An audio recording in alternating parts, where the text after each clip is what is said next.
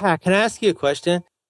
When you grind your coffee, does it not bloom because of lack of freshness? I hope you don't mind my toot. I just assumed you were slabbing your Usagi Yojimbo. I haven't seen it. That's all slabbed up. You got it slabbed? Yeah, I'm waiting for the next 47 Ronin issue to come out. Are you sure that's what it's called? Are you sure it's not 5 Ronin? I found a 5 Ronin, but not a 47. I think I got a different internet. Yes, I'm convinced. You call me convinced. Okay. First time convincer. How are you? I feel pretty good. Yeah. What were you doing? We went to see we're still looking for the kind of office space that we want. We're in this sort of shared facility, and we were invited to go and tour a acquaintance, I guess you would say. A friend of mine's friend is looking at buying a building and wanted to see if we would like to be one of the anchor tenants or in some other way involved. So we were down, and it took us a little bit longer to get back than we expected because everybody can't drive. Yeah. You don't have to drive up there in San Francisco, do you? You don't have to drive. I drive absolutely as little as possible. Gosh. And yet you still have that M5. That's my car? Yes. I have an Isn't that M5. what you drive around? Yeah, it's German, right? The German one, Bavarian is what they call it. Mm-hmm. So it's got snow, but just on the top. It took us a little longer to get back, but I'm back. You think you're going to do anything with that? You like the place? I mean, it's a neat, as you would say, it's a ground floor opportunity to get in on something good. But Mrs. Nyborg, please listen carefully because I only have a moment. Nyborg, Patel. I like talking to salesmen. Yeah. So you're thinking about it. You'll consider it. You must be sick to death of being in that place you're in. Yeah. Yeah. It's cramped. It's small. It's cramped, and it's not. The people I like. I like the people that are in and around here, especially the guy that only wears sandals and kicks him off, and has just his bare feet sitting out from popping under the desk. Especially him. But everyone else is all right. Every time I see sandals, I cry a little. People in my neighborhood, ladies walk around in flip-flops in my neighborhood. Yeah, there's like 11 things wrong with that. I mean, it's the streets of San Francisco. There's nothing on that sidewalk that you want touching any part of your body. No. It's like they've never seen a dog. Well, is that the Mission District or the Castro? It's me. It's out here in the they call it in the western neighborhoods. And boy, people just do not pick up after the dogs here. I think it might be some kind of a competitive sport. I think it's kind of like Foursquare with poop. You get to see how many places your dog's left a loaf. Oh, my God. Yeah. You become the mayor of the KFC. Yay. Oh, thanks, Trixie Bell. Good one. I need to drink more water. Oh, God. That makes it a lot harder, for the dog. I'd explain to my daughter the other day why a dog had the cone on around its head. Can you imagine how depressing that must be? First of all, I'm probably doing a stand-up bit, but it's so depressing. Like, if you're a dog and, you just want to lick your parts so much, and plus it sounds like you're inside a megaphone, that would suck. I thought it meant that the dog had surgery or something. Well, in Bavaria, they used to use them for radar. They call them German Shepherds. That was in the latter days of the war, when it was all old men and very young men. The Latter-day Saints, if you will. You'd know these things if you listen to Roderick on the Line. I'm going to start. That's all I'm doing I have them all queued up. Check this out. Because Buddhists aren't supposed to lie, Dan. No, that's why I'm telling you the truth. Everything I say, by definition, is a promise. So what I'm going to be doing doesn't even make any sense. Is over this Christmas holiday, when I've been abandoned by all of my employees and I'm here alone, and the no email is flowing, I'm going to start every day with Roderick on the Line, starting with the first episode, and I will play them, and except when I'm being interrupted, when I am required to, do whatever family duties come to pass. But I have family staying with us who I don't want to see, and my goal be perfect for that. Will be to isolate myself away with my two new friends. Okay. I think it's going to be, primarily Roderick on the Line. It's a philosophy podcast, as you know from iTunes, but John is there to help people. And I think you will have many interesting things to discuss with the relatives you don't like. And you can always just put your headphones on and act like you're listening. Right. Yeah. In-laws? My mom. Oh, you think she'll do the line? No, I don't. No, I'm pretty confident that those days have come and gone. I'll try and get her to do it. It's like a phantom limb, though. If you've got a really good catchphrase, it's hard to let it go. That's exactly what it's like. It's exactly what it's like. How are you doing? Hey, I'm a famous guy. I do shows now on the tour. Even your insults have become inscrutable. It's like you've gone to some kind of mail order school. I don't drive. Do you have concerns that the things you say that are mean make too much sense? Try adding a little entropy. Hello. That's a new one. That's kind of my Dr. Nick. I like that one. $39.95. Hi, good week? Big week. Yeah, it's been a huge. I went out to hang out with Mark. I dreamed about you last night. I'll come back to that. Please continue. He took you went to Hotlanta. You went to Hotlanta. I went to the same restaurant he took you to. Did you meet Ben? Ben Stiller? No, what's the boss's name? Is it Ben? I'm getting it wrong. Oh, Ben, nice guy? No, I did meet Ben. Ben's amazing. Isn't he like surprisingly successful for someone who's so normal and nice? Yeah, he seems like a regular guy. Like he's so totally nice and normal. You just hang out with him and then you realize after you're talking to him for a few minutes, oh, by the way, like, oh yeah, that's Ben. You know, like, I'm Dan and I know how to get on a plane. Yeah. I'm not scared of germs. Wee-boo, wee-boo. Hey, and I'm isn't that a heck of a place? You know what struck me about that place, as long as I'm hijacking your story? No, go ahead. Like, isn't it neat? Like, first-time painter. Did you notice, like, the awesome murals and stuff? The best. Like, I took pictures. Not that stupid fake.com culture. Although, like I told you, I checked the dust on the foosball table, and it's a little thick. I don't think they play a lot of foosball there. No. A lot of ping pong. But isn't it beautiful there? It's a beautiful office. And did you see the stoner monkey that they drew? The stoner monkey? I'll tell you about it After Dark. So you had a good time. How hot was Hotlanta? This time of year, it's actually surprisingly cool there right now. It was cool and very damp. You know, it's colder here in Austin than it was in Atlanta, but I'm very comfortable here. And there it was unpleasant and damp.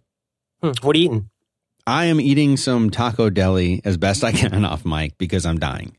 Mostly dead right now. Taco Deli is one of those noun phrases like ass bitch that I just think will never make any sense. They close at 3. Taco Deli? Is that the name of the tree? Close at 3? They close at 3. Close at 3. Mm-hmm. You gotta get in there early. Huh. Yeah. Well, I'm glad you went. So you had a good time. You made it back safe. You're traveling a lot lately, Dan. It seems like you've overcome some kind of big hurdle. Yeah, I have no problems with it anymore. I'm proud of you, buddy.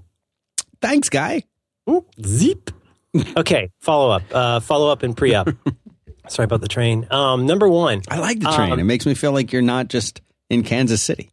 Look at me. I can walk outside and spend money. I've got a train because we use mass transit here like smart people. I had to make my own trebuchet to shoot me to the Taco Deli.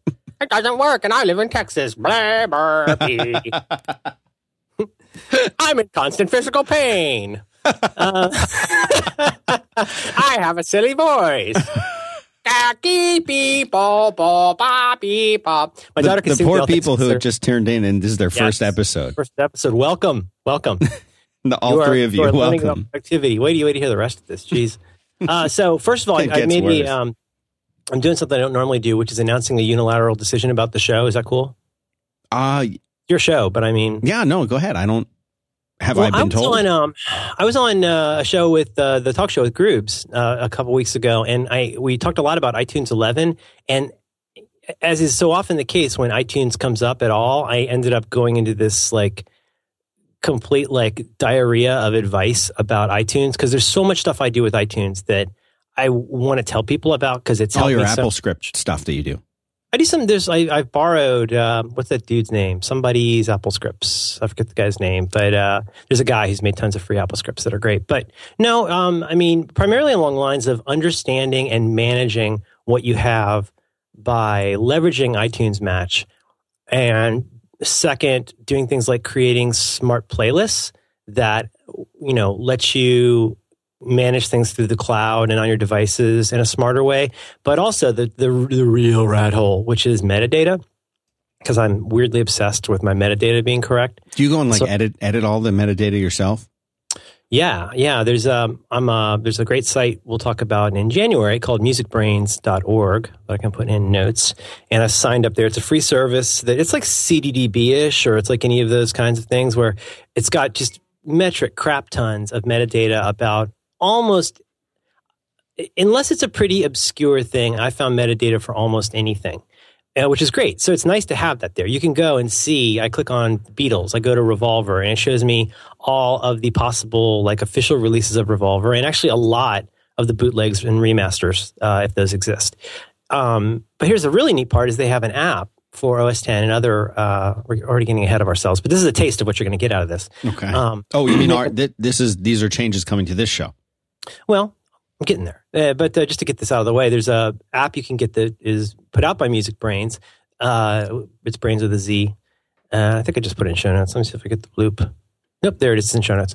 Dan, where can people find show notes for this episode? 5by5.tv / B as in... B as in bipeds, 2 as in 2, W as in Vomine. That's right. Because I'm not normative. Yeah, people. We had someone write in to the show over Twitter, and say that using the W for women was it unnerved him. I wondered why women have been kept down for so many millennia, and then I realized it's because that's how we use it as a mnemonic for the show. Yeah. I would just like to apologize to everyone of all genders for having kept you down, because I know I made it hard for you. Mm-hmm. And so I restrained myself. Mm-hmm. But it is actually technically what she said. I know. So you get this app that works with Music Brains called Music Brains Picard. You know Picard, like Professor Jean-Luc Picard. And what you do is you drop your files, whether they're in iTunes or just on your drive, you drop them in there, and it makes its best guess. And you could tweak all this like any of these cool open source apps. I think it's open source. You go in and it'll guess what record that is, and then you can correct it. And you can change. And it has incredibly detailed metadata, like composers, official release date, all that stuff. And to the best of its ability, it puts all of that. Well, first of all, the neat part is you identify. So I drop in my Revolver. And it says, oh, do you mean the Revolver, that crappy CD edition from the 80s? And I say, no, I mean the 2009 stereo remaster of Revolver. And now I can go in myself and tweak any of that to be the way that I want. I hit save, and it writes all that metadata, all that it can, into the files. And I've set it to automatically add it into my iTunes directories, including any art that's been added. Anyway, the idea is, though, that I think iTunes is terrific. iTunes Match, I finally got my head around, and I love it, especially because of how it works with Apple TV and my various devices. And so I still think, though, for a lot of people, there's a lot of stuff to iTunes that's, to quote, what I was saying on Gruber's show, it's really opaque. I think there's a lot of stuff in iTunes 11 that is not super clear. And I think that a lot of people, I suspect that a lot of people were like me, a little skittish about doing anything with iTunes Match until they really understood like where it lived. And so I'll show you things like how to make smart playlists that show you stuff that's safe in the cloud, but is or isn't on your drive, easy ways to basically safely delete anything you can from your local device without worrying that it'll disappear. And then also just stuff like how to make sure that, you've got the best metadata you can, and you don't end up with 4 different Electric Light Orchestras under artist, because one's plenty. Big fan. I am a big fan. So anyway, what I would like to do is, if you may, with your permission, I want to get, they call this, generating enthusiasm or something. Okay. What do they call it? A whisper campaign? Grassroots. Okay. Yeah. AstroTurf. AstroTurf was the dog on the Jetsons. I think Jane Vanderpill. I think she's the one that did Wilma Flintstone. So anyway, no, it might not have been Jane. It might have been Wanda. Am I thinking of Red Scarlet Witch? You're thinking of Scarlett O'Hara. Okay. We watched that in a hotel a few weeks ago. It's very good. Gone with the Wind. Spoiler alert. South loses. So, so I would like to do at least a 2-part series in January on that. Because what's it have to do with work? Well, first of all, it's a terrific way to procrastinate. Yesterday, I got through. Last week, I did all of my New Order songs. Let's see. Day before last, I did all of ELO, The Move, and Roy Wood. And then yesterday, I finally tackled the Beatles. And so now that feels good. But I think it is one of those things, though. And so what is the back to work angle? I have no idea, except in as much as I think iCloud is still a mess, by and large. It's a mess we put up with because we're hopeful and we want it to work great and we like Apple. I speak, of course, for everyone. Yeah. But this is one of those things where I think you can make it better and you can make it less opaque. So that's something I want to do. Would that appeal to you at all? I would love to listen to that. Would you find that personally useful? I don't have as much music as you, I don't think, because You say that. But I've got a lot more than last time we talked about it when you said I had no soul. Oh, no, I'm sorry. I think what I said was you're dead inside. Oh, okay. I confused those two things. Don't mark on my misquote. It makes me so angry. So anyway, and I guess, you can email Dan if you have ideas for that. But that's what I'd like to cover, media management with iTunes. So that's what I'd like to do. I would love that. I think that's great. And I think it would help a lot of people. I congratulate you. On my Beatles metadata? So have you done it? You've gone through the steps and you've taken everything music-wise and you've put it into the cloud and it's there in the cloud and you listen to it on the Apple TV? Yeah. I love iTunes Match now, and partly because I don't have to have 60 gigs on every device that I own or whatever it ends up being sometimes. But no, I mean, like just as a little teaser, the first thing I did to get my head around this, and some of this I found, borrowed from, and repurposed and then hacked on from things like, I think Dan Morin did an article on this when it first came out. But the Macworld guy. Love that guy. He was great on, never mind. Maybe RFD, is that what he was on? For the very first thing I did was, you can do smart playlists that are based on so many factors. So you can do stuff like say, well, is this, in the cloud? Does the cloud get this? And you can say things like, is this any of purchased, matched, uploaded? And so you can pretty easily see any of your music that is, canonically clouded, which is great to know, because then you can build on that list in all kinds of interesting ways. So you could say, show me everything so you could build a second list that builds on that and says, show me everything that is in the cloud and is on my local drive, right? And so you could go in there, select all, and delete everything off your drive, and it's all still safe in the cloud. You can get back anytime. And if you're on a MacBook Air, that's a really valuable thing to have. You can build another list on top of that one that says, show me everything I've got that's over, 30 megs or something. Like, again, if I've got Godspeed You Black Emperor or like a theoretical 6 CD set by David Allen on there, I might want to zap that really fast, but know that it's still safe. So anyway, rat hole. That's what I want to talk about. I think it'll be useful to people. Over. I'm a listener of the show. Thank you for tuning in. I found out who gave me the Spider-Man. Oh, who? Can we say? Can we thank them? I don't know. I hope I can say this. He mentioned it on Twitter when I asked. So his name is Matt Kilman. And he has the very cool Twitter name of Kill Moms. One word. No spaces. Kill Moms. Your fans are the best, Merlin. Oh man, I've been doing little different things with Spidey every day. I make him hold notes. I made him do this rap thing where I grabbed his crotch the other day. And when you got 67 points of articulation, you can be very specific about where you grab. Oh yeah. I've been reading up on how strong he is, and you were right. You were totally right. No, I know I was right, and he's way underpowered in that movie.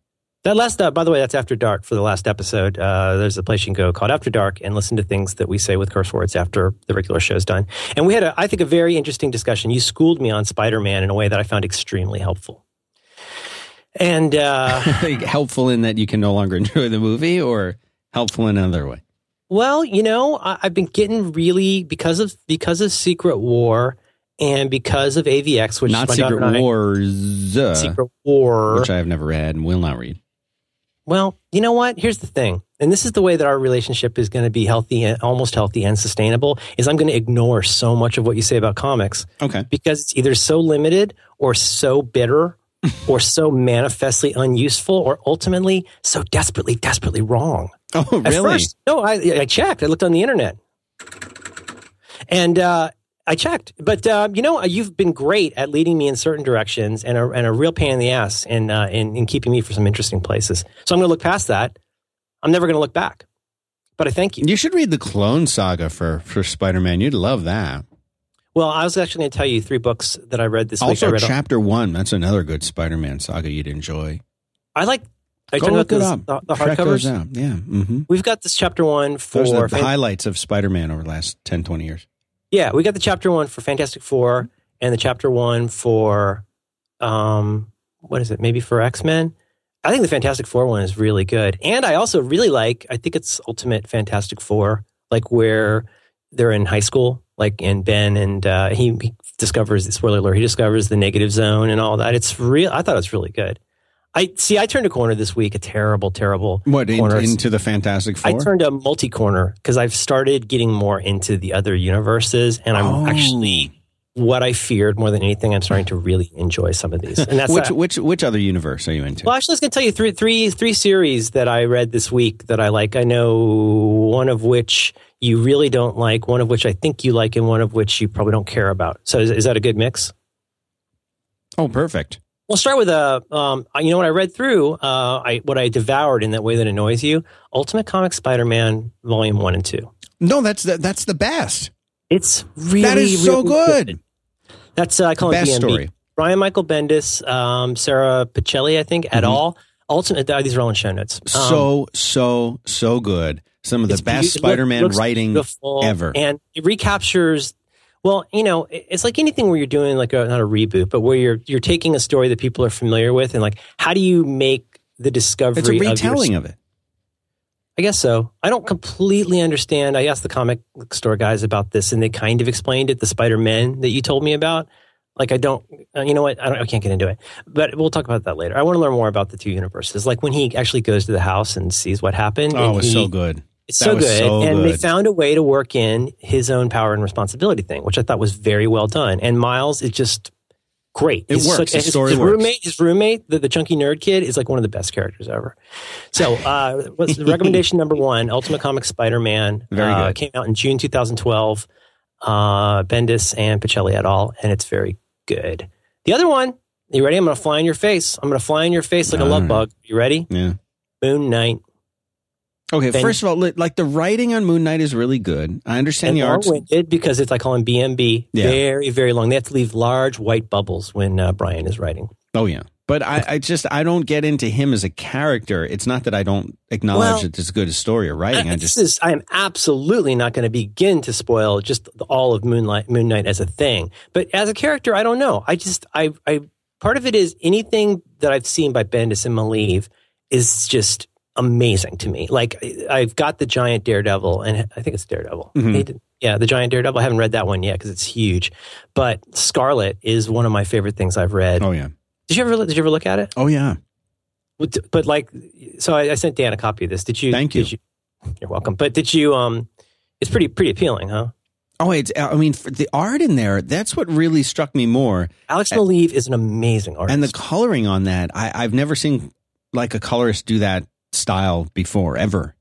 Well, it's... I don't know what it is. It almost... Is it like a rotoscope style? Yeah, I think he might base his stuff... And this, when some people do this, it is the worst.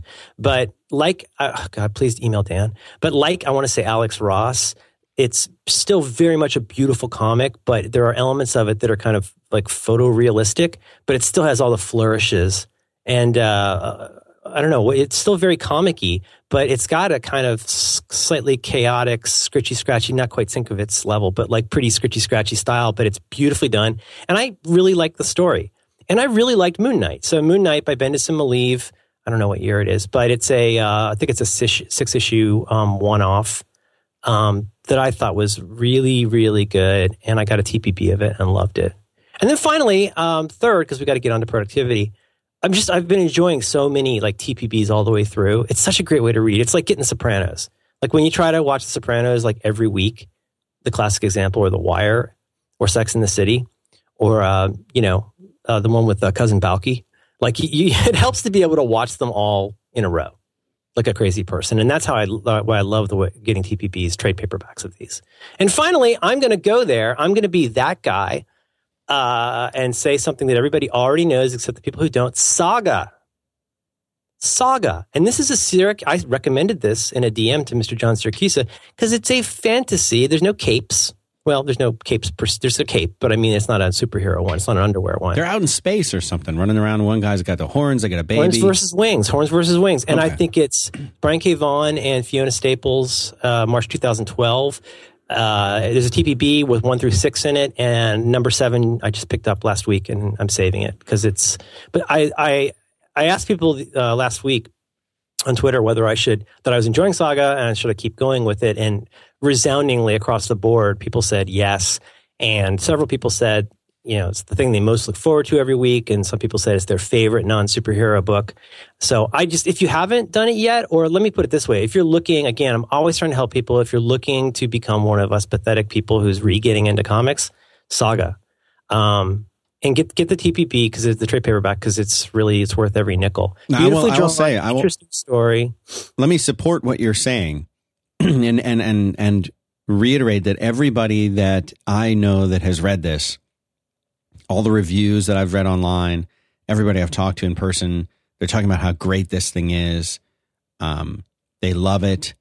It's like a rebirth of the stories they love. It's got humor. It's got I read this thing, the first couple issues. It did, it didn't grab me, and I said, I can. It's. So weird. I want to ask why. But I read a lot of weird stuff. I read all kinds of strange, stories. I love the independent books.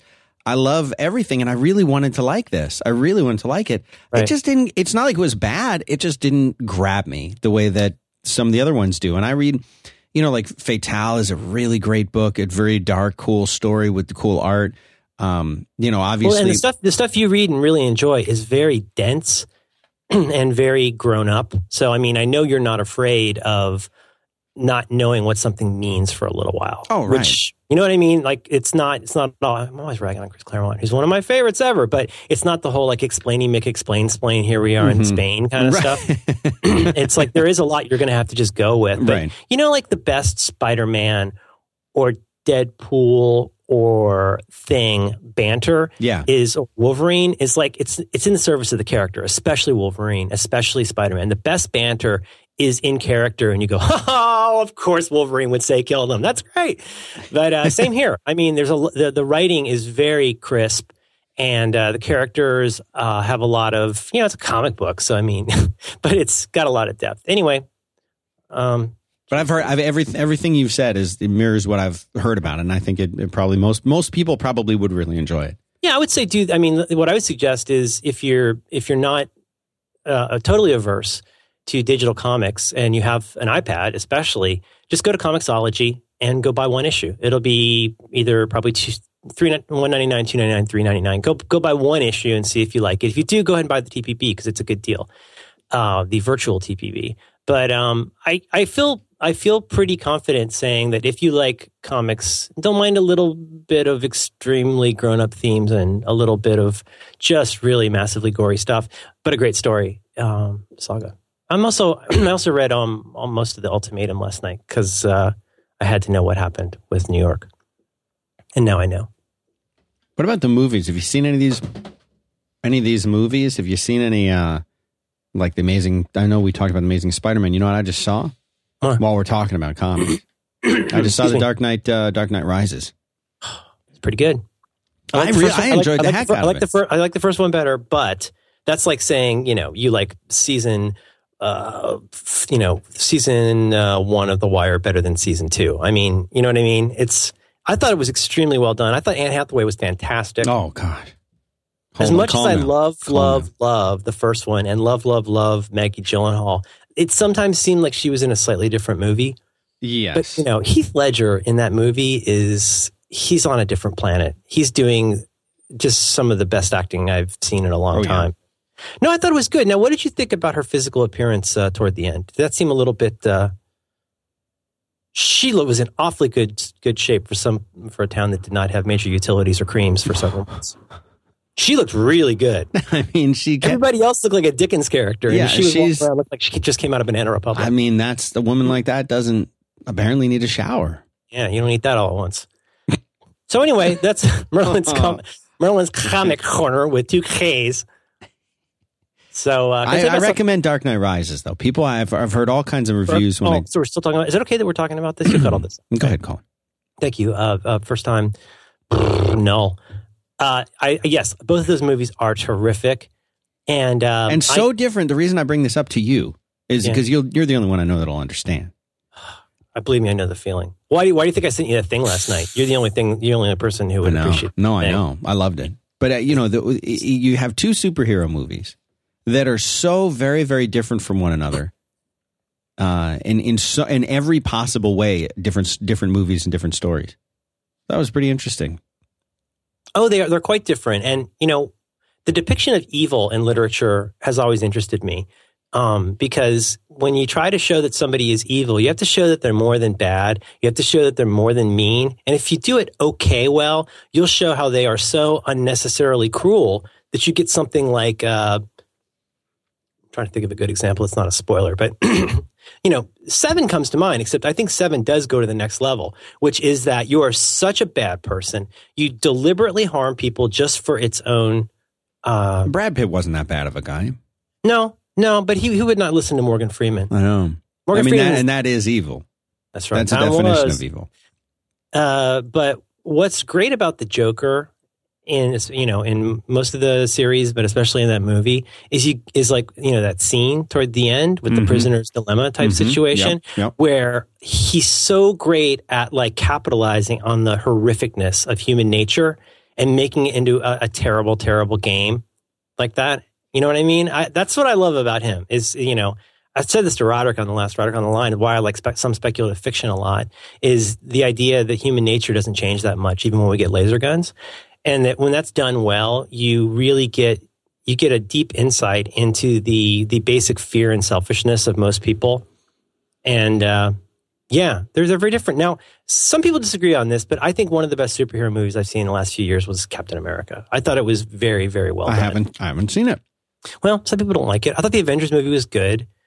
I still run kind of hot and cold on the Avengers. I thought those were good. I thought the second X-Men movie especially was really good. That's the one with Xavier. Yeah, Xavier's in that one. Okay. That's the one with Stryker, isn't it? Yeah. It's the one that's they're doing God Loves Man Kills, as a whole. That's the next one. Oh, really? Bryan Singer's doing God Loves Man Kills, which is one of my all-time favorite TPPs, putting that in show notes. Oh my God. How much will you like it if Cable's not in every scene, though? Oh my God. Some people are very, very against Hope Summers, and it makes me sad. I think that's a shame. I think that's a goddamn shame. She's the mutant messiah, so don't get all high-fisted. All right. God Loves Man Kills. Putting that in notes. Did you ever read Weapon X? Oh, no, I haven't. I haven't read that one. It's a tough read. It's a tough read. Tough read? Why? It's dense or what? It's what's a Winston Smithman? Half Windsor. Half Windsor Knotsman. Mm-hmm. It's boy, is that ever violent. It's how Wolverine got into himself. How I know the story, but I've never read it. He got done over, and it's the basis for the Wolverine Origins movie. You know what I don't like is that he's so desperately sorry, Dan. I did not mean to do this. I really didn't. He's got wavy claws. I don't like that. Yeah. Well, you see when they were bony? I don't like that. Why do they have to look like that? I've never seen an animal with claws like that. Why is that? What do you mean? They look like the typical enamelish nail claws, right? No, they're all curvy and bendy. You're saying they should be more ivory and striated. Well, yeah, like a Wolverine, like rhino tusk. Yeah. Yeah. File a bug. Can I tell you about something I like? I would love to hear this. Yes. Can I just say I would talk about this as long as you want? I'm extremely sorry for people. How long we talked a long time, didn't we? I don't care. Oh my God, I'm so sorry. I want to tell you about something I like. Yeah, Dan, I got to tell you something. Do you know about this PDF pen? This is a way to store. This is really cool. This is an add-on. It works with any pen that you own, and it allows you to print and store just like a mezuzah. You store a PDF file in your pen. That's right. Well, yes, I think you've got it mostly right. It's got a what's called a US boot drive, and it now enables you to load a safe disk, and so you can Command S to go into single pen mode, and that enables you to bring up a prompt point or flare tip, and you can run preview right from inside any pen that you can carry, as long as it's large enough to have a computer inside of it. And that has evolved to this day into the Volume 2 PDF pen by our friends at Smile. And they make an app for OS 10 and iOS that is, I've said this before, and I hope this doesn't sound like faint praise, but I really don't like having to edit PDFs. I am very grateful that PDFs exist to the exclusion of facts more often these days, but it's a real pain. And actually, if you go look in show notes, you'll see my little demo of this. Have you ever had this happen? Has this ever happened to you? Somebody sends you this thing, like at the last minute, like, here's a thing, and you got to sign it, and we have to have it today. and you're like, oh, well, let me just crack my buggy whip and have my Conestoga wagon take me home to my Fax Trolla. They're like, no, like let me do this thing and be done with it. But it's so crazy. Like you got to send somebody a form and you got to go and sign it and maybe you scan it. And some people know there are a variety of ways that you can edit PDFs. A well-made PDF might even have form fields, but most of them don't. And PDF Pen is, like I said, it's for OS X and iOS. And the desktop app is a juggernaut. And by that, I mean it wears a hat. That's very hard. Now, who is that? He's related to Professor X, right? Oh, the identity of Juggernaut? I don't know. Thinking of Black Tom? What did you call me? Sorry, I don't want to go ping pong. And so, like, for example, on your desktop, I get this all the time. Somebody's like, I got to fill out this form. And you go in and I actually add form fields to where the form fields should be, like a gentleman, and then I can type them in with my little Helvetica Bold 12 or whatever and make a beautiful form. And, of course, I can drop in, the secret, I can drop in a ping of my signature and sign it, and then just, send it back to them. That's great. But what do you do if you're on your phone and some dingus sends you a thing and says, sign it right now? Here's the beauty part. It all syncs through iCloud. If somebody sends you that PDF and you get it on your iOS device or OS X for that matter, it's got iCloud integration. So you open this thing up, you open up this annoying PDF, and you can just use your finger. You hit the little tool, the little pencil thing, and you just sign it. And you can see my Thorstensen Finlanson document that I put up. I did that this morning. It took a second. I got a PDF. I threw it into PDF Pen on my Mac. It instantly showed up on my iPad. I signed it, and I was done. And the whole thing took about 30 seconds. So, if you need this, you really, really need this. I'm not going to tell you this is the only app like this out there, but it's the only app like this that I use. It's got everything I need. You can do annotations. You can do all kinds of things. You can circle things. And I really wish I didn't have to need it as much as I do, but I'm really, really glad it's there. It's like owning a fire extinguisher or, good insurance, I guess. It's a terrific app. And I got to tell you, for $5 to have this thing on your phone, it's just the best. So you can learn more by going to, I think I want to get the address right for this one. Yeah, because they change things up. Yeah, I think the old one might still be up at our thing. But you go to smallsoftware.com/B2W, I believe. Yeah, smallsoftware.com/B2W. That might still be TextExpander. Hey, look at that. Look at that Jean Grey McDonald, man. She is fast. Yes, I just talked to her on the phone yesterday. Isn't she the best? It's a great woman, great conversation. Great, and just a great group. So yeah, go to smallsoftware.com/B2W and you can see look at that. I think they're using the version of my face with the very deep furrows. You mean the realistic one? And then you can also watch this video that David Sparks did, D Sparks, on how to use PDF. Max Sparky. But enough said. This is a really great app to have. And even if this is one of those ones that's like what? I think of things in the past like Disk Warrior or things like Speed Test, for iPhone. There's these things, you may not need this every day, but brother, when you need this, you're going to be so glad that it's there. And having that iCloud integration, if you do a lot of stuff with PDFs, if you're in academics and have lots of stuff you have to read and mark up, this is a great way to do that. So please go to smallsoftware.com/B2W. It's available on the Mac App Store. Is that accurate? I think is it on the App Store? The best thing to do is go straight to their site and buy it. Go to their site and buy it. PDF Pen for iPhone, $4.99 American. And you can just pick that right up. Great app. So our thanks to Smile for supporting 5x5 and Back to Work. You want to talk more about comics? Mostly, yeah. Can we? Psych. I read so much this week. Oh my God, I read so much this week. And we're starting AVX over again, third time. God, I got the best kid in the world. So here's the thing. We're talking about David Allen's book, Getting Things Done, and the system that, it's named after. Wait, no, it's named after the book, I guess, probably.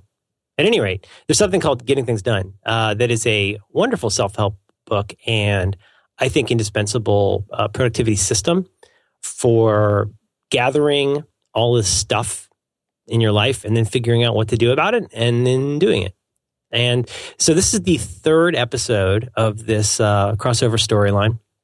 It's a summer event, like every summer. Blockbuster, man. Blockbuster. You mean as in we're out of business? This is definitely our last episode, right? Oh, this is the last one for sure. Yeah. And so in show notes right now, you can see episodes 95 and 96 where we first started talking about this. The first episode, I ranted at length about why I think this really matters. as a system and the philosophical and psychological underpinnings of why it's great. And then on the previous episode, we went slightly deeper into basically how you understand enough about getting things done to get started with it. I do recommend, really recommend reading the book. And this week is where we're going to get into some very specific stuff. I'm going to skip a lot and go straight to what I think is the important part that we can help you with. The epicenter. Now, how is that different from a center? Epicenter is the true center. It's one of those center. things like people saying fingerling instead of finger, or admixture instead of mixture. Or they say utilize instead of use. They say penultimate when they mean Final. greater than the greatest. Yeah. So annoying. The epicenter is the point in the Earth's surface directly above the hypocenter, or focus, point where the earthquake or underground explosion originates. I can do this too. Are you talking about the epicenter? I can do this too. My interest in college is always in the epicentral distance, which is, if you've got an earthquake seismic waves that propagate spherically out from the hypocenter, you get what they call, I call it seismic shadowing. It's on the opposite side of the Earth. I don't even want to get into P waves and S waves because that's only you, me, and Stephen Hawking will understand it. So at the epicenter of this is, let's get straight. So here's the thing. We've talked a lot about the prologal stuff to this. And I honestly, you cannot grep out of, grep? What is a clep? Grep out. Grep. It's grep. The clep is something else. You cannot clep out of reading this book. You need to read this book, and to really understand the true epicenter of the system per se, you've got to learn about the workflow, like the 5 stages of workflow. There's no substitute for that. And just to review, I can look at it right here. The 5 steps are collection, processing, organizing, reviewing, and doing. We talked about that longer than I expected last week, but what I'm going to assume this week, because this will make it evergreen, is that yes, you've picked up and mostly read the book. You understand the problem. I'm reading from an outline. You can tell, right? You can You always sound like you're reading. Yes. Let's see. Point B, point IV. That you understand this problem. And I'm going to assume that you have done everything from the fear through the mental sweep, through the processing. And now I think let's get to the meat of the meat, which is like, how do you actually do stuff? How do you decide what to do and then actually do it? It's, getting things done, I think, is somewhat infamous for being, some people have called it a cult, because you can get so involved in this and you're constantly telling people about it. It's like Amway or AA or, McDonald's, I guess. You're constantly going on about it. But I want to cut past all of that stuff. I'm going to assume that you're going to take care of that. And I want to get to the powerful runway level stuff about this that will make this something if you do like this and it resonates with you, this is what will keep you doing it, which is that you will have a much better sense that you have thought through all of the stuff in your work and life in a complete and up-to-date way. And you will now have the tools in place to do whatever you need to do at any time, to be able to put up with things like interruptions, to, sort of unplanned work, to basically, as David says, you got to think about there's the planning of work. There's the work doing the work that you've planned. And then there's all the kind of unexpected work that comes up. And with this system in place, once you've made it through, you understand the workflow, you've done a processing of all the stuff, then you're going to be at this amazing point where you've done all your thinking and now you just become a pure doing machine title. And that's what I want to talk about. Is that cool? Oh, that would be great. And would you say that this is going to be an advanced masterclass? I would say no. I would not say that. Maybe I think next week might be a slightly more advanced. Or we record next week, right? I record every week. ABC. I'm fine to do it on Christmas Eve, buddy. I'm there with you. We'll do a Christmas episode. I'll do it. You'll be the only. Let's do a Christmas episode. They call them jumpers in the UK. Lopers. Mm-hmm. No. I think you're thinking of Dalai Lama. The robes. The grays. How about, a little something for the effort? And he says, Gunga. Gunga. Gunga. Gunga. Gunga. Gunga. So I got that going for me. You finally saw that movie. Remember that? What's that? I'd never seen it. I went to the Blockbuster and got it on beta. Maybe that's why they shut down. Yeah, I think the problem was I initially got it in alpha and it kept crashing. Okay, and so here's the thing. So basically this is the neat part about getting things done, is that it might seem like and by extension, David Allen, and me misquoting, and by the way, I'm not associated with David Allen's company or GTD. But it might seem really insulting to your intelligence, as I joked about at length in the last 2 episodes, to think that you need some kind of a workflow for doing stuff that you already understand. Well, you don't need the system if you're happy with where that stuff is. If you're happy with the outcomes that you have committed to, or let's say satisfied with the outcomes that you've committed to, and you're executing on those with actions that are sensible and in accordance with those things, and that the larger values of your life are being satisfied with whatever you're doing, then you probably don't need this. But I think it's worth thinking about, because I think most of us feel those leaks. We feel this gnawing sensation that, yes, I feel like I know how to do my job, like whatever that job is. I understand what I should be doing. But there's such a persistent fog of stuff that I never quite get my hands around this thing that's out there, which is what I know I'm capable of, or what I know I should be doing. And so this is my words, not David's, but like my belief is that once you get this stuff all wired, if you can make it through the slog of setting this system up, and it can take quite a while and quite a lot of effort. But once it's set up, there's 2 assumptions. Like, you understand what your job is, like you know what you're doing, but then in accordance with that, you've already done complete, up-to-date thinking about your desirable outcomes, and then the actions that support that. And I don't think most of us honestly do that. I think we have a very general idea of something project and something work. But once you have come up with these outcomes, like you can articulate, once you have a picture of done, this thing that I want to have happen or need to have happen that will hopefully have a positive result will be done when this happens. Okay, I got that. And that's called a project. Now, what do I have to actually physically do in order to see that thing to completion, or to at least get it in motion or keep it in motion? And that is the actions. You have outcomes and actions. Make sense so far? I'm with you. Okay. And you do have to go through periodically and make sure all that stuff is up to date. What does up to date mean? This is where you get into the reviews. No, wait a minute. You mean going through each project to verify that it's up to date, or is this within the context of a single project? This is, no. Well, I guess technically both. Okay. So one way this differs from a lot of old school productivity systems or self-help things or calendar mojo is, a lot of places, and I've seen people write about this and have a whole system for like rewriting your whole to-do list every day, which I don't think is sensible, because what you do, I think most people, setting aside the stuff we talked about last week about how we tend to write things down but then not do anything about it, if you're constantly reshuffling all those priorities every day, and that's what people tend to do. What's the first thing you write on the list? Think about retirement? No, the first thing you write on the list is like, take my kid to the hospital. Like, stuff will come up that's really important. But if you're rejiggering that every day and feel disappointed that the stuff is still not getting accomplished, copying it onto a new sheet of paper is not going to change anything. Because the truth is that there are, again, to sort of paraphrase Stephen Covey, there are important things and there are urgent things. And there's shades all in between of those. But, you've got anything that's on that list, like, is something you're going to do. And it's important.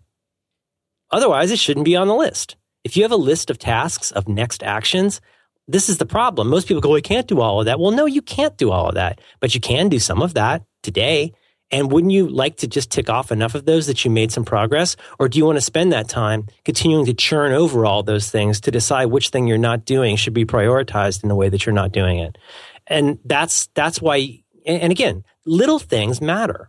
Just because it's not the big hated procrastinated project doesn't mean you can't work on it. As we'll talk about in a minute, you only have certain kinds of opportunity, time, energy, and indeed priority to decide what it is you should be doing. But if you know what your job is, then you need a logistical framework for making sure that all that stuff has been thought through. If you have to keep thinking about what you need to do all day long, you're not doing as much. That's the weird irony of this, is if you think really hard about what you have to do and make a decision about it, you don't have to do it right now.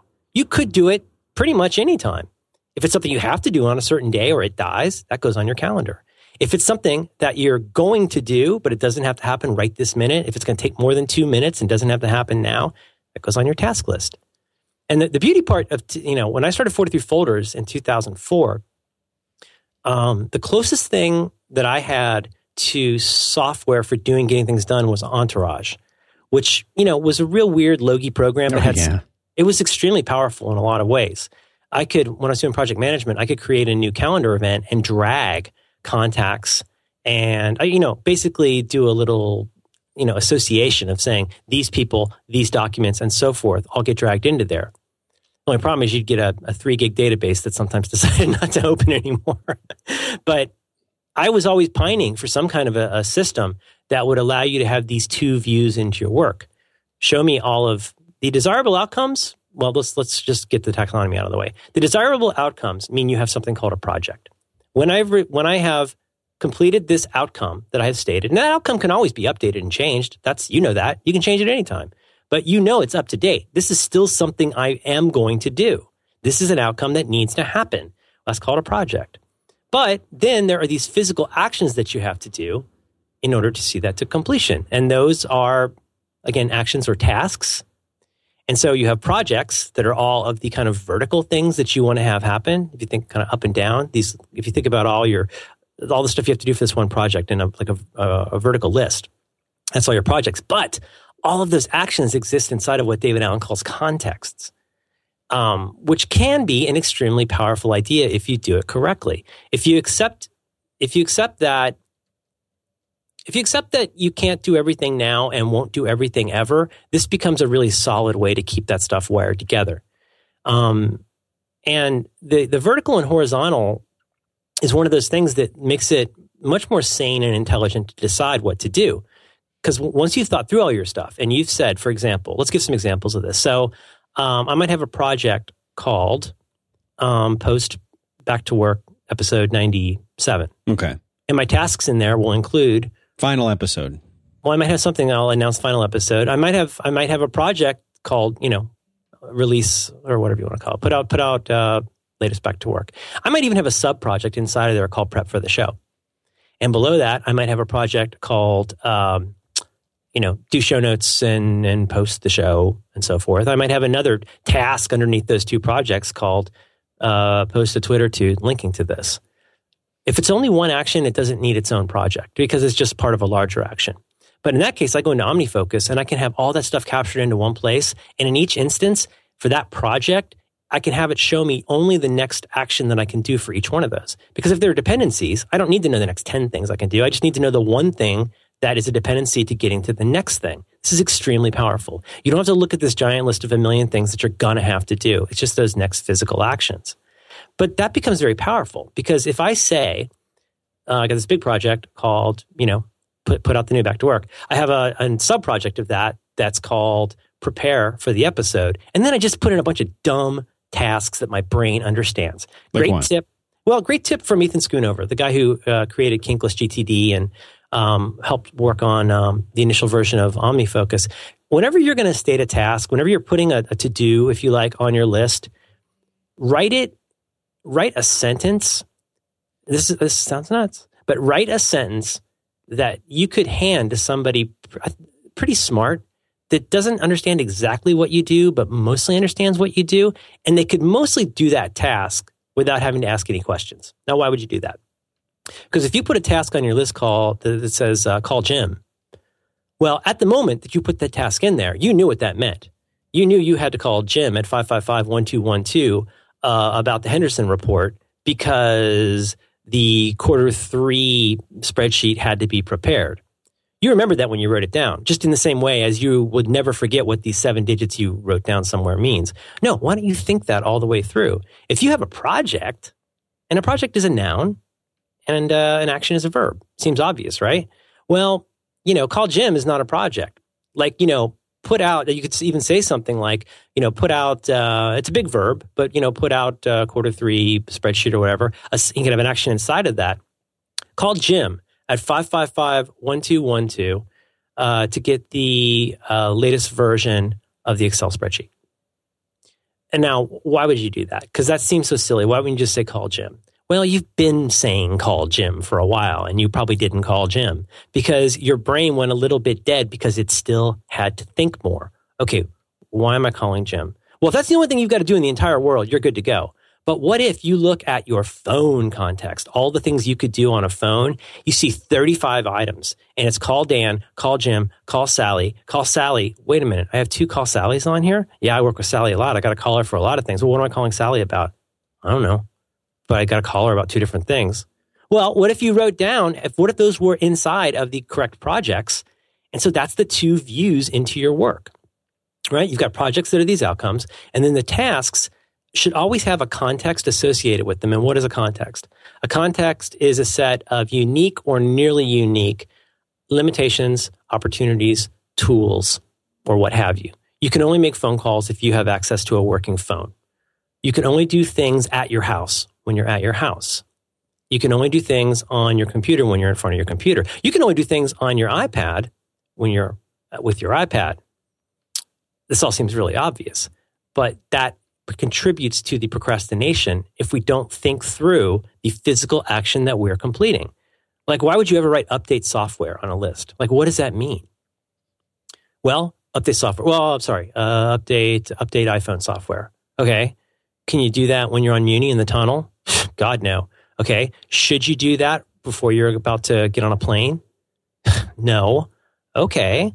Well, then I would try and think that through and say, as part of my ongoing technology infrastructure project, I want to update iPhone at home. And I might create a start date on that task of 6:00 tonight to remind me that when I get home, I should start doing that while it's plugged in and has dependable wireless. Right. Do you follow? Yeah. Because why are you not doing that? Well, you're not doing that because your brain's still kind of churning around. Do you know what I mean? And so we should. I want to hear about something you like, but the idea here is this is a very, very powerful concept. There are these giant nouns in your life that you want to see through to completion, and then there are really, really, really small and specific physical verbs that help you get you there. If you put all of those things in the right place and then review it regularly, you're going to do a lot more calling of Jim and Sally and a lot less thinking about why you're calling Jim and Sally. Because even that little bit of thinking, that little moment where you go, what is this for? Right, that's the hesitation and the thing that can lead to you procrastinating and not doing it, right? Yep. And like I say, if you only have one thing in the world to do, this won't be a problem. But if you are like most people and have 75 to 100 things that you're working on in some form or fashion, you cannot afford to have that ambiguity. And so we'll talk about some specifics of that. But first, do you want to tell me about this Squarespace? Yeah, I'll tell you all about Squarespace. It's everything. Love Squarespace. They're pretty good. They're coming along. They're working on. They're putting something together here. Are you being balanced? Is that what you're doing? Yeah, fair and balanced. They're everything you need to make an amazing website. You use Squarespace. We use Squarespace. I use it personally, and we use it here for 5x5. And it's a fully hosted, it's completely managed environment for creating and maintaining a beautiful site, blog, portfolio, or a site that contains all of these elements. It means no matter how experienced you are with building a website, you can build something amazing, and you can do it really, really quickly. You don't have to worry about, where is this thing going to get hosted? Or do I have the right security settings? Or how is this going to scale if I get linked from somewhere? The templates that Squarespace has, they're really, really great. And this is, we talk about this. This is one of the big selling points, is that you pick from these different templates. You can have this design. It's already built. It's responsive. It's going to look good on your iOS device. It's going to look good on your Windows Surface that you have, Merlin. It's going to look good everywhere you go. That counts for almost 1% of my Less tablet than traffic 1%, these days. yeah. But I'm using it for sure. I know. Very excited. And they've thought of everything. And here's something we haven't really talked about. But if you want to later on completely change the look and feel of your site, you want to redesign it, you can just go and pick one of the other templates and it's done. It's done. And you can customize this stuff. They don't like for us to talk about it.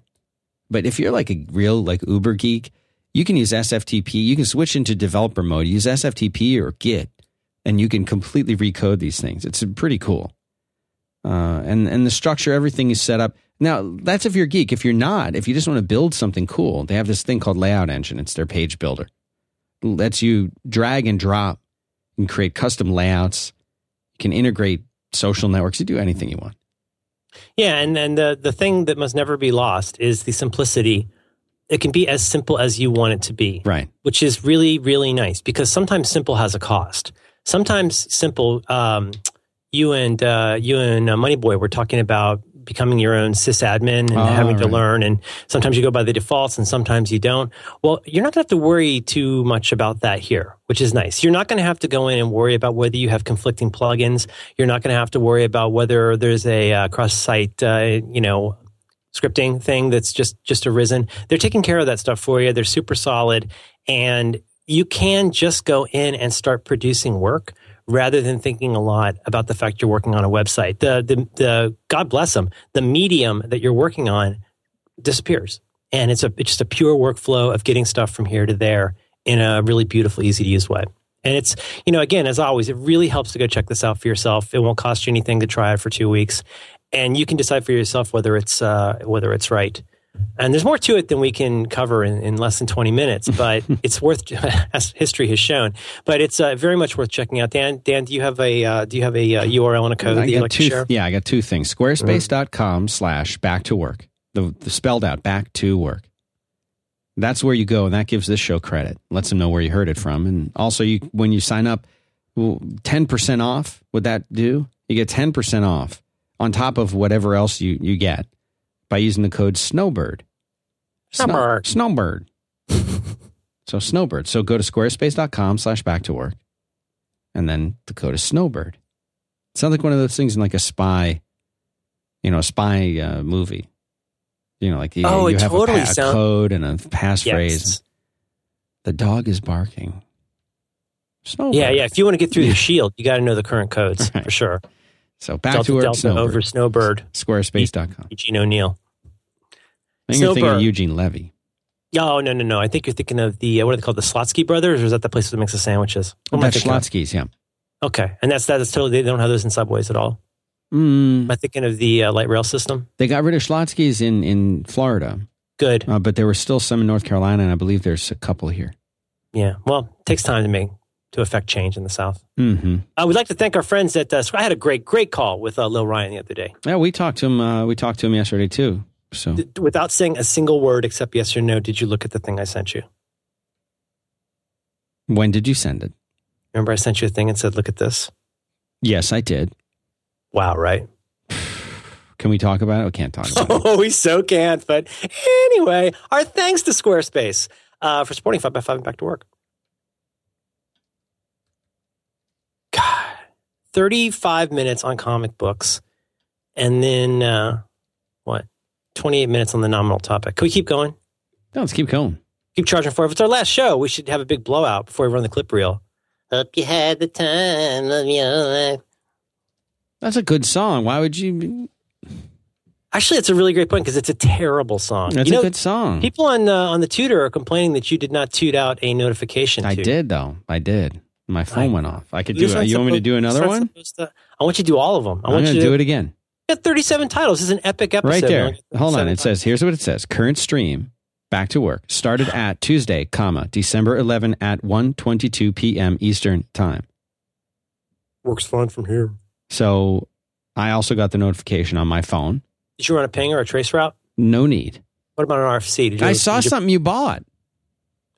What about? You bought something. A screencast. I bought 2 screencasts. Why? Because I'm going to learn. It's that time of year where I go through this bipolar thing where I decided to learn Vim.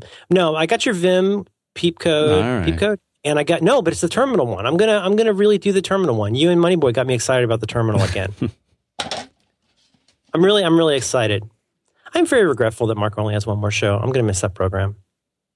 I'm really going to miss it too. I'm really going to miss it. Hey, yeah. So cross promotion. Be sure and listen. The last Build and Analyze is coming next Monday. Yeah, it's the 17th. December 17th is the final, or as you would say, penultimate episode of Build and Analyze. Since it's the last one, it's the penultimate. You know what I learned last night? I'll tell you what I learned last night. That when The Simpsons premiered in 1989, Marco was 7 and I was 23. I know, he wrote about this. You were not 23. I was 22, I guess. In what year? Well, let's see. It was right after Reconstruction, so it was 1868. No, what year did it premiere in? 89.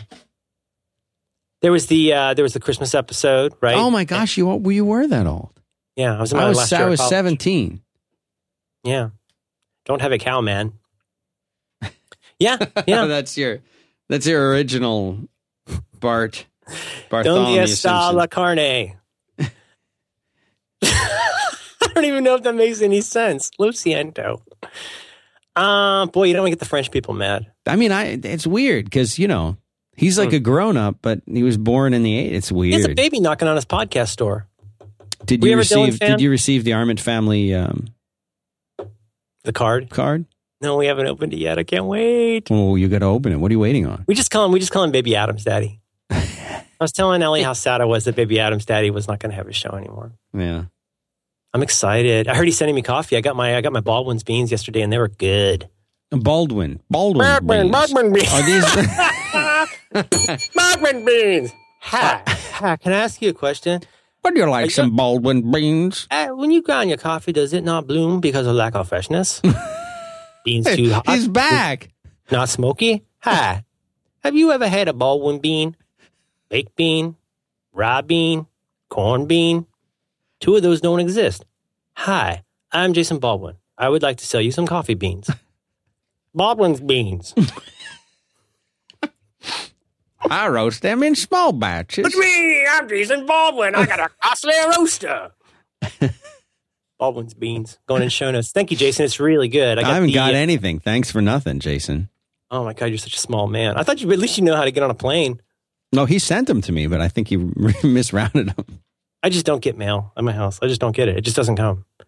Okay. That's what she said. You're on fire today. You're on fire. Am I en fuego?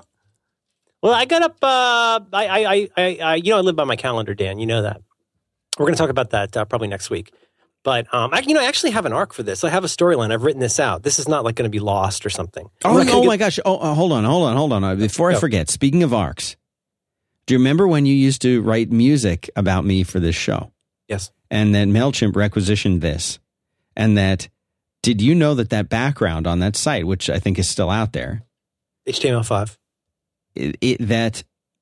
that there is a secret room in MailChimp? No, I never knew this. I did not prod around. You didn't see the secret room? I didn't prod the chimp planet. There is a secret room in MailChimp which has that space background painted and stenciled. Are you talking about the swag room? Yeah. I didn't realize. They have a heck of a swag room, don't they? That I have to be honest about something. That the black lights that are in there gave me a headache after Dan, 5 I'm minutes. sorry. I had to lay down. Did you get one of those little chimps, a stuffed chimp? I actually already had a stuffed one of the. Can I tell you something? Go ahead, first of all, I bought. Sorry, first time chimper. First of all, I'm not sure why. I've been wanting to try out Amazon Locker, and so I bought some TPBs, and I bought my wife a Green Phoenix shirt that arrives tomorrow. Oh, dude! Yeah. There's only 2 nerdy That's shirts. That's a gift for yourself. Yeah, it's like buying a gift that keeps on giving. It's the garter belt of comic book gifts. Yeah, this will look great on me. Thanks, honey. It's just what I wanted. Something lacy that makes me look like Bilbo Baggins. And so that, you know what though? She wears on a regular basis exactly 2 nerdy shirts. One of them is, of course, a Jonathan Colton Brown Skull Crusher Mountain shirt, which is one of the greatest shirts ever made. But you know what? I got her from the swag room. Did you get the one with the Spam can, the Dark Side of the Moon with the rainbow? Mm-hmm. I sure did. My lady wears that, and she looks awesome. I bet I look better. I'm just saying. She dropped some BTUs. I'll tell you. I do it better. Is that right? No. What do you get? A small? Medium. A medium. And you shrink it down. Try to. I want it to fit good. Just like you've been swimming. Working out. I do stretching, isometrics, and leave-in conditioner. It's the leave-in you can believe in. So here's the thing about getting things done, which is copyright David Code 2001, is that so to review. What do you have to say? Do you have to say that? I don't want to find out. I've never. All right. They're touchy sometimes. They're in Ojai. That's where Jamie Summers is from. Wait a minute. Hang on a minute. What's the Bionic Woman's name? Which one? The Bionic Woman. Bionic Woman. Bionic Woman. Jamie Summers, right? That sounds right. Jamie Summers. So Alex Summers is Sykes' brother. And then Jamie Madrox is Multiple Man. And Matt Maddock is Daredevil. Is that right? Jamie Summers. Jamie Summers. I had an Oscar Goldman when I was a kid that was awesome. He had an exploding briefcase. If you turned it the wrong way, Jamie Summers is a former American porn star. She is sometimes credited as Jamie Summers. I think she's got good hearing, but I don't think that makes her a porn star. It's a little normative. She's been a contract performer with Vivid Entertainment. What are you talking about? Isn't it Jamie Summers? Oh, yeah, okay. Bionic Woman. Bionic Woman. Yeah, Bionic Woman. Fictional character, Lindsay Wagner. Lindsay Wagner. She lived in Ojai. I remember that. That's where David Allen Look was. at this bio photo of her on Wikipedia. Don't be creepy. No, I mean, it's no. like... Is it one of those like... It's so they took a 70s. Well... It's got the hair part. It's got the sort of illuminated with sunshine in front of a thing. It's you've got to have oh Jesus H, you've got to have like a free as in free, copy to put up. You can't just go take like a snapshot from the cover of like Queen 2 and put it. It's got to be like, and if you do, you got to make a case for it.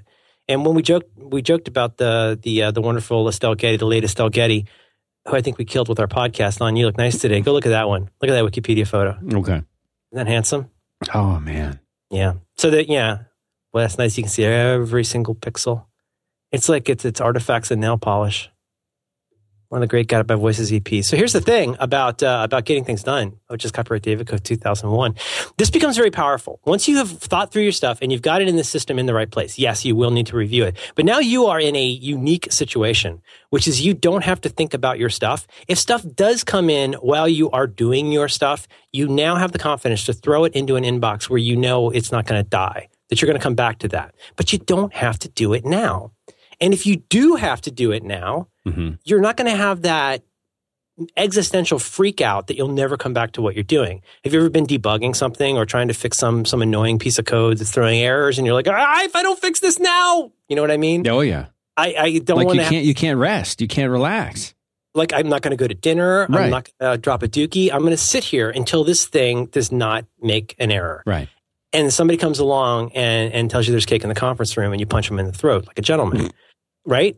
You will experience a new sense of calm with this because, first of all, you're not going to have to carry around that constant weight of wondering whether you know what all you're doing because you're going to be periodically setting aside time to do that thinking, and then you're going to go and do your work. And if stuff comes in through the day, you throw it away. Now, what does he say? He says the models for making action choices. The threefold, I would have written this differently, the threefold nature of work. He says there's three kinds of work. There's predefined work, there's work that shows up, and then there's the work of defining work, the meta recursion work. But if you've predefined your work, like most of us are knowledge workers who have a certain amount of autonomy to do what we're doing. And if we don't, then we should probably be not doing knowledge work. But we get to think about how we do our work and then we do it. And then once you've thought it through, you sit down and do it. So here's the beauty part. You know what your projects are. You know what those outcomes are. You know what the contexts are. Have we been clear enough about what a context is? Probably not. I think so. Well, contexts, I think, have the most impact on the kind of person who would read Getting Things Done in 2001. Like if you, like David Allen, travel over 200 days a year and it's 2001 and you can't do wireless on the plane, you can't use the phone on the plane, you can't mow your lawn in the hotel room. One of the great Kenny Rogers songs. I like that. That's from his Grass is Blue getting period. taller, you gotta cut it soon. But you never mow your lawn inside that motel room. Everybody. Roasters. And so, here's the neat part. And this is why I don't mean to just shill OmniFocus. You can do this with things. You can do this with paper. You can do this with lots of things. But I am a dyed-in-the-wool OmniFocus user. I had a small role in its development in terms of disclosure, and I really love them, that company, Omni Group, and I love that app. So what I love, though, especially about OmniFocus, I think they do a fantastic job of showing you your work modally. And what do I mean by that? I hit Command 1. And that shows me a view of all of my projects and then all of the subsequent tasks that are associated with that project. So when I go and see back to work, put up back to work 90 whatever, I'll see those tasks under there. And I can even go left click or whatever it is, I don't know, it's control click for me, to say focus on this. So I could pick 5 projects and say, this is what I'm working on. Today, this morning, I plan, if everything works out, I'm just going to work on these 3 projects. So I select those 3 projects. It only shows me those 3 projects in an outline view, and it only shows me the actions for those projects. Why is this powerful? Because there are times, yes, when you have a, quote, high priority project and you don't want to see everything else because you won't and can't do anything about it. In that case, yes, priority has taken precedence. Like if there is a project you need to do, why are you worrying about that other stuff if you can't or won't do anything about it? So you are choosing in that instance the vertical view. Show me the outcome I want and just show me the tasks that are associated with that. Pretty cool, right? But then let's say things get shaken up a little bit. Let's say one of those things was planning for a meeting at 11:45 on Tuesday morning, Pacific time. And somebody calls you at the last minute and goes, hey, what's up? How's your weekend? Yeah, so call. We'll maybe try it again in 45, conference room. and historically, you would go, my life is upside down. This was the project I was working on today. Now I'm so screwed up. This is what I was going to do. And now I can't move any further because now there's a new dependency I was not planning on. Well, don't worry. You are no longer perma-screwed because check this out. There's a second view that you can go to in OmniFocus and similar apps, which is don't show me just my projects. Don't show me things organized by projects. Show me all of my work organized by context, meaning show me all of the tasks that I can do given certain constraints, right? So if your meeting gets canceled or like how many times have you been on hold, like waiting for everybody to get on the call? What if you said, show me all of my tasks to Google?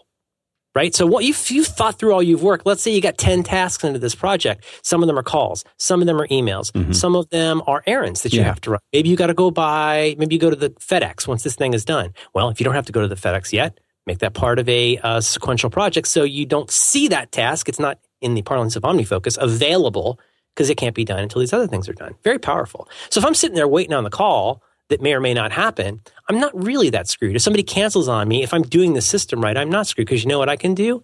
I'll tell you a power user trick for this. I could just pop over to Command 2 and go and see my context. What are all the tasks that I could do organized by where I can do them?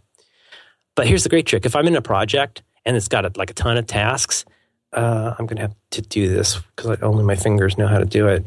With the task selected, you hit Option Command R, and it takes you to that task in the opposite view.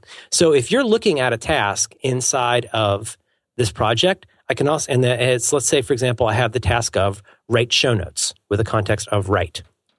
Or better still, let's say I have a context of email Gene McDonald to verify the correct URL to use for back to work sponsor spot. Something like that, right? Yeah.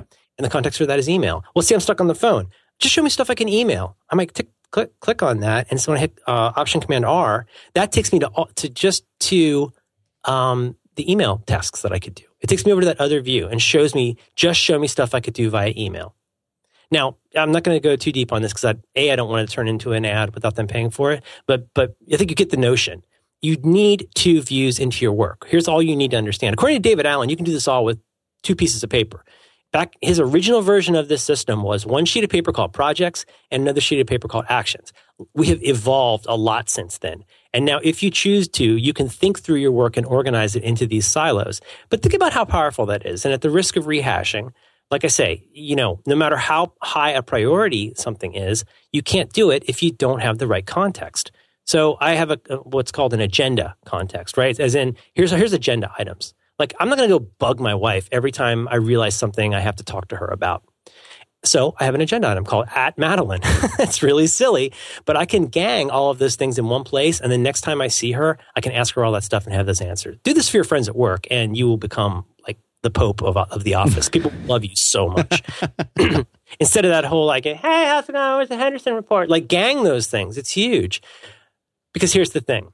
No matter how many projects you have, no matter how busy you are, no matter how much stuff is going on, once you have gotten this system, you're going to discover, this is so cool. What does he call this? He calls this there's 4 ways that you choose what to do right now. And here's the thing. Again, remember, we assume that you know your job, and B, we assume that you know what all those projects and tasks in your job are.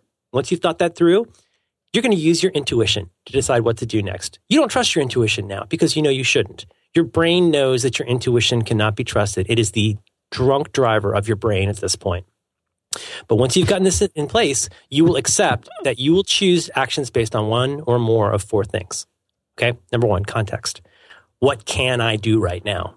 Right? You could have a context called everywhere or anywhere. That's not super useful.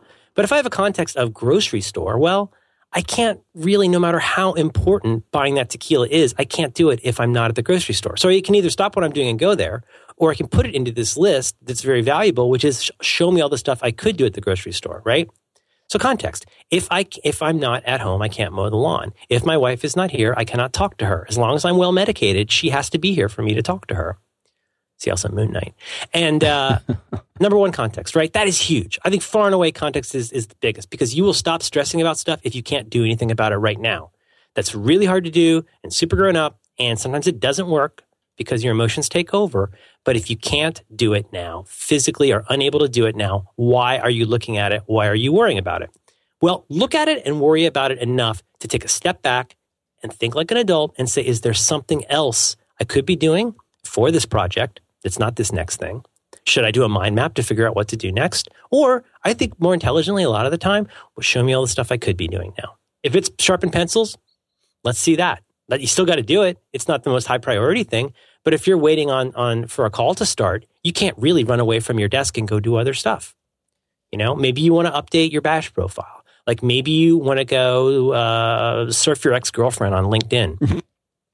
The Beach Boys have a song. Is that what they call it? Yeah, the Beach Boys have a song about that. It's on my club. Your ex-girlfriend? Surfing your ex-girl. Okay. Context number one. Number two.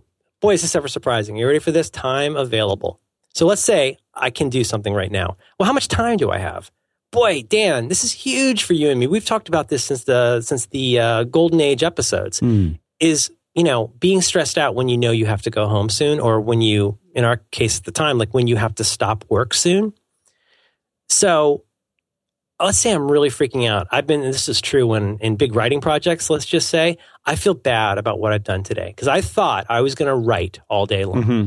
I thought that I was going to contact sponsors all day long, but instead I tagged my metadata for 4 hours. And now I need to go pick up my kid. That is part of the hard landscape that is on the calendar. If I miss that, it's gone. And you know what I got left now? I got half an hour. Well, the pre getting things done Merlin man would just simply be late, or I would sit there and feel mad. A slightly more advanced version of that person would be to say, I've only got half an hour before I need to leave here. What can I do? Well, I could take some of this Puro coffee cleaner and go clean out my AeroPress like I do a couple times a week. I could refill these SodaStream bottles with water. I could blow some of the skin, detritus, and dander out of my keyboard. I could take the rancid Chinese food out of my office. None of these are things that are high priority projects, obviously, but they're all things I can do now because I have the time available. Heavily related to time available, number three, what kind of energy do I have? Well, I can tell you, dude, if it's 3 p.m. and I have to be somewhere in 45 minutes, I'm not going to start a giant project. I might make some notes about it. But to be honest with you, the even more advanced Merlin of today, I want that half hour to wind down. Isn't that selfish? The best use of that half hour I could have is to quit stressing out and walk away. But you're still allocating that time to something. Well, yeah, I'm saying in my case, it's like this page intentionally left blank kind of thing. Yes, absolutely. I mean, sometimes you have to plan null. I think it was John Syracuse that said that. He went to Facebook and wrote it on his Larry wall.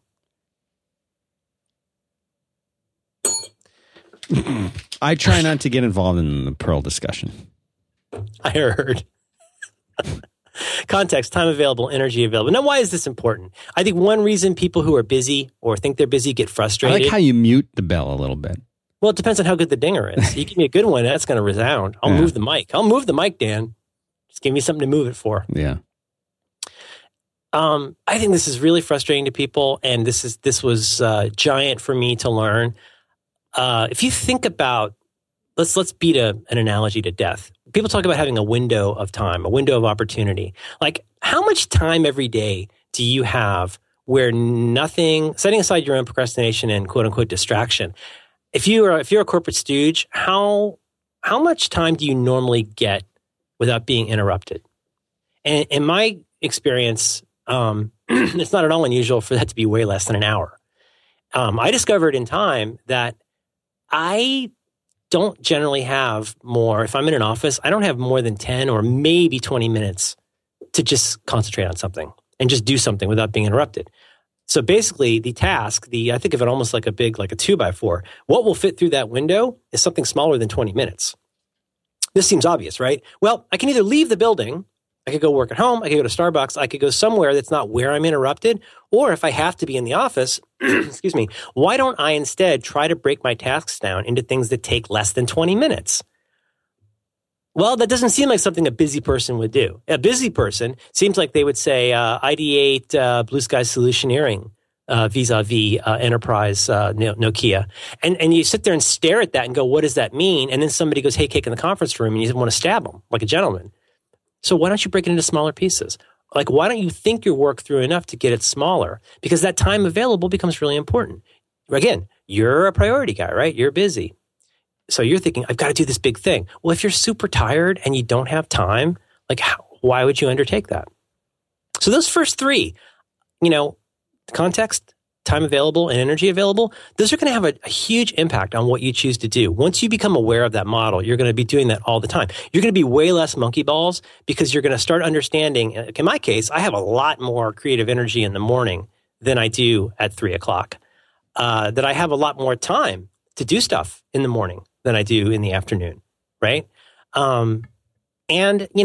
If it is the morning and I'm at the office context and I have time and I have energy, well, woohoo! I'm going to go try something maybe kind of exciting. But let's go to number 4. Yes, it is unavoidable. Number 4, choosing the action to do, priority. Now, priority in the context, priority alongside context, time available, and energy available. Well, now you can start to trust your intuition because you kind of know what you need to do next. You're not mentally combing through everything you could be doing. You know that without even having to really think about it, that of all the things on this list of things that I could do, let's say you're looking at your context view, you're going to know, oh, here's that thing I could do first. Because actually, whoa, that fits all of my criteria. It would be, as we used to say, low-hanging fruit, which I always thought sounded kind of gross. But it's a little, and what does that mean? Is that a euphemism? It certainly is. You ever seen an old man? Oh. Like gladiator movies? So if it's low-hanging fruit, what does that mean? It means it might fit all 4 of these criteria perfectly. Please continue. It's just the airplane reference is really good. Yeah. Like a baggie full of baby carrots. So it might fit all 4 of those criteria, right? You go, oh man, check this out. I'm supposed to Google RFIDs because I have this giant project that I have to find out what that word means. Well, here, you know what's really cool about that? Context. I'm at the computer. Bing, number 1. Time available? Yep, I got 30 seconds to do that. I hit that page and I add it to Instapaper. That's all I got to do, right? Energy available? I think I can handle hitting 4 buttons. Priority? Boom. It's a high priority and I want to have it done. Tick, it's gone. You're done. Bring on the next one. Keep them coming. And you will start, when you do this long enough, yes, you will have to think about this at first. It will be helpful to have the beautiful PDF of this workflow up on your wall, but you'll start getting to the point where, having done all that thinking, you can now focus on sanely and intelligently just doing your stuff because you know what that stuff is, you know how to do it, and you know that if there's anything else that you're not doing right now, you're okay with that. And if you're procrastinating, to paraphrase David, you just need good stuff to procrastinate about.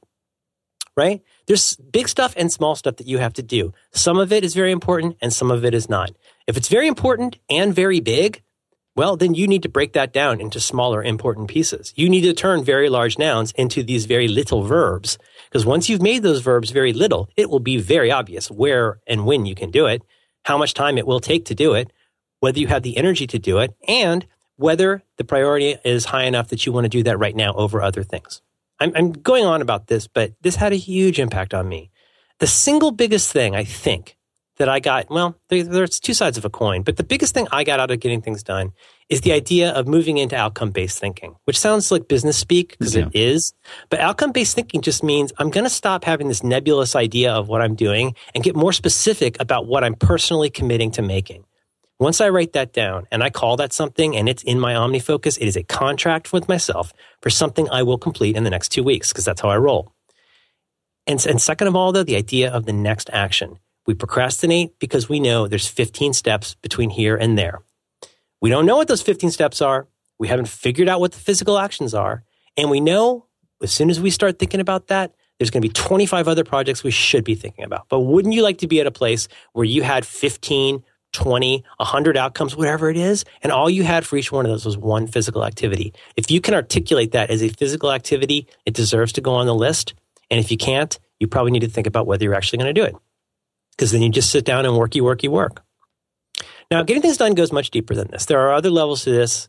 And next week, I think we should probably talk about some of the higher level stuff, maybe a little about higher level views and how to realize the stuff you're thinking about that you didn't know you're thinking about, and then where to put it. Mm-hmm. But that's probably mostly enough for the getting things done part. Was anything in there especially unclear? I think now for me, as somebody who has read this book and listened to you describe some very tangible ways of using this in real life, it still strikes me, and the one thing that I said last week is, and you talked about it just now with the contract, it's one of those things that really, really, really at the heart of it is based on that, on sticking to it. Because it sounds the actual system. Yeah, because it sounds like, to be honest, I mean, yes, I mean, like listening to you talk about it and how effective it can be and how it can help you is very inspiring and energizing. And for me, it makes me like, okay, good. I'm going to now I want to go finish the book. I want to start really doing this. And then there's that other part of me that's like, it does kind of sound like work though. Well, you know what I mean? Like it's work to save time, but you're saying forget that. It's really, really going to save you time. It's really going to make you be more effective.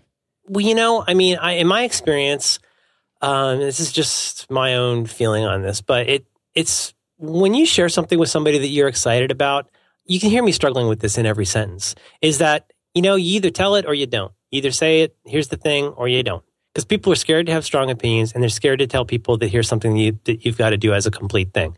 We always want to hem and haw and do all these different things, but would you say that being on a paleo diet has had a positive... Yes, I see where you're going with it. Tremendous benefit to my overall and my family. So let's switch positions for a minute. Okay. Because what's keeping me from doing paleo is exactly what's keeping you from doing GTD. It feels too big. It feels... I know. I need to lay down now. I know you do. It's too much work. It's too much commitment. And I've got other stuff I need to do that would get in the way of me signing up for this cult. And it seems to me that the case you have made in the past is, I can promise you that I jumped into this and I felt positive effects very quickly and so profoundly that it was difficult for me to think about doing it another way.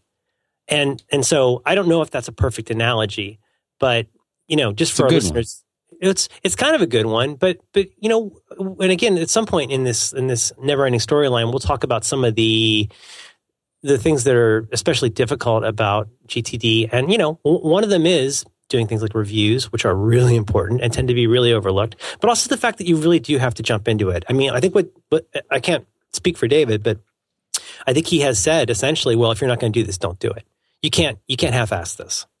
And I think that's true. Like if you want to see the real benefit of this, he says this on that podcast we did. If you go check it out in show notes, a really good 90-minute interview we did where he says the difference between 99% and 100% is all the difference in the world. Like being 99% complete with a project versus done, the difference between knowing that probably 99% of what you're thinking about is done versus 100%, it's all the difference in the world. And if you don't push all the way through and force yourself beyond the point of comfort to get to what's really keeping you from doing stuff, you should not waste your time. But with all of that said, one of the wonderful way that David used to begin his seminar, I think he still does this. One of the early things he does is he says to people, okay, right now, take a piece of paper. And if you did not have anything else in the world to do today, if you weren't here, if you could make the whole world go away, if there were one thing that you could do today, what would that be? And you write that down.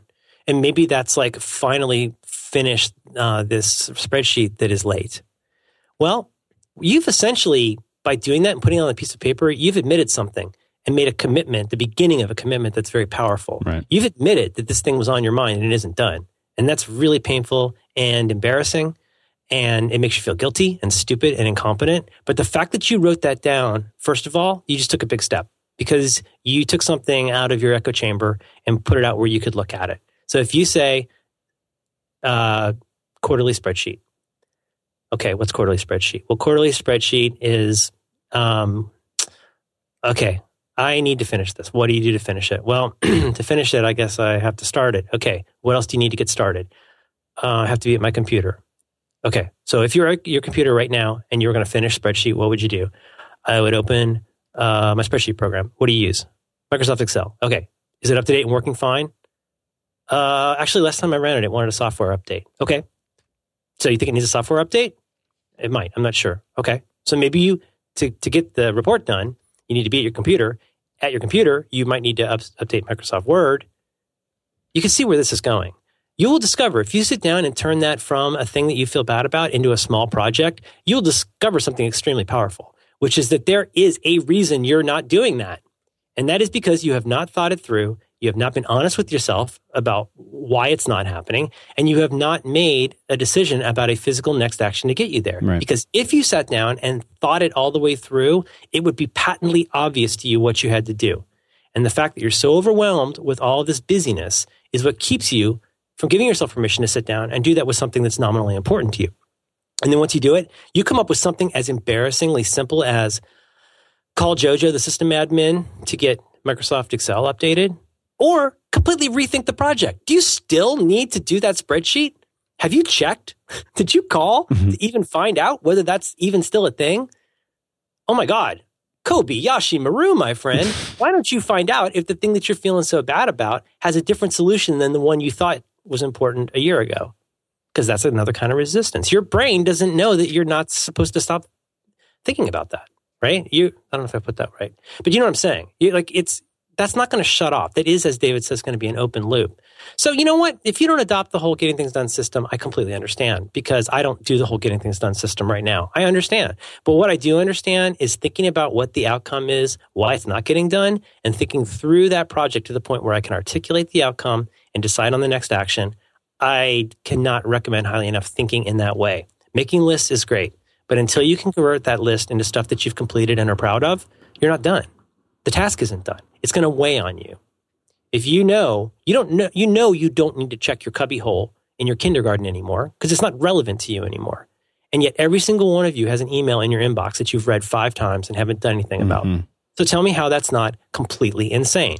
It's because you haven't decided what you're going to do about it, don't want to decide what to do about it. You may wait until it's dead a year from now and throw it away to do anything about it. So you don't have to do this whole system, but if any of this is resonating with you, why don't you give this 2 weeks to jump into it?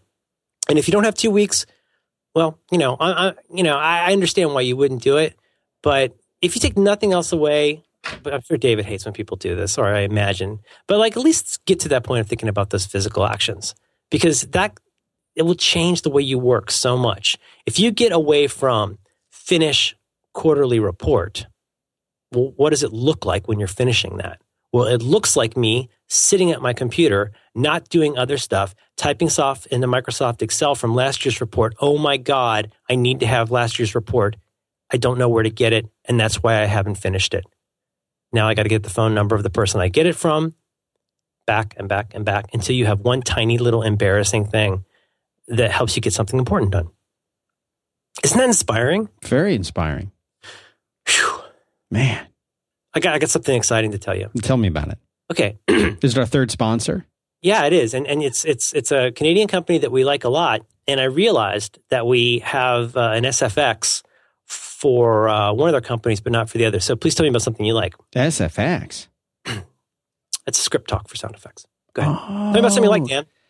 Right. That's not for this one. Although you could probably make go. Hover.com, simplified domain management. Say it again. Hover. That's good. Yeah, so these guys, let me make it simple. You want to register a .com, a .net, maybe a .co.tv. I like those. They make it really easy. There's a very straightforward process for this. There's a search box. You type the domain name that you want, or a word, or a phrase, or a few words. You just type it in. If the domain you want's available, the little plus, add it to your cart, check out, you're done. It's simple. It couldn't be easier. But let's say that they don't, that it's not available. They will show you some suggestions, and they're good ones. Who will? Hover.com. And so you go there, you register your domain. They don't nickel and dime you. They give you free Whois protection, which I like. Always leave that checked, and that's it. They don't upsell you on stuff you don't want. And they have real human beings available for support. Toll-free Are they all number. Canadian, Dan? Yes. And they're all living? Yes. They have a no-hold policy, so nobody puts you on hold. Someone real answers the phone every time. They've got DNS management. They've got email hosting if you want it. And you can use the code DANSENTME, or just go to hover.com/DanSentMe, and you'll get 10% off everything you buy from hover.com, including transfers and new registrations and everything else. So, can I tell you something, Dan? Hover.com. This is a good move. Hover.com. This is one Hover.com. Okay. Thank you. Our thanks to Hover.com for supporting 5x5 and Back to Work. Yeah. Sibilance. I got a feeling we're running long, if you know what I mean. Ooh, you know, that's not too bad. That's respectable. That's respectable. Mm-hmm. Boy, I gotta go to the bathroom, but I got a lot to talk about. Dan, this is dense. This is a lot of material. M. Gabriel in the chat room says that Dan would have been a good name if you had a male child. You sound like Luca Brasi. Dan the Man. Dan Man. My father Dan used to the always, he always used to threaten to change my name legally to Garbage. He's a funny guy. Right. I'm button this up? Yeah, okay, sure. I mean, if it's your show, whatever you want to do. Consarn it, Dan. I'll talk to you as long as you want. As long I'm as learning a lot. But see, I don't want the learning to stop. I used to be a speaker, and what I learned was if I don't capture the audience's interest. No, you got me. Okay. No, you had me at hello. you had me at you may applaud politely. I got to get them in the first few minutes. I got to keep them for the next 20 minutes. I need to have made the main point that I'm going to make by minute 35 because anybody with half a brain will be completely 100% brain dead at the 40-minute mark. When people ask you to do like a 90-minute talk, I don't think it's true for podcasts because they're not really listening anyway. But when you're forced to be in a room, don't you think around minute 40, people start getting really antsy? That's when you've got to, if they're not applauding or crying or laughing, one of those three at that point. I'd love to make them cry. I'm so good at that. You are good at that. You made me cry. I make myself cry. I can turn it around. I could take it and turn it. Do it. But I think an hour and 42 minutes and let's say 20 seconds is probably plenty long enough. For this? All right. That's cool. I mean, it's your show. Went over a little bit. Whatever you can do. Okay. Want to button this up? I guess. I love you. Love you too, Merlin Man.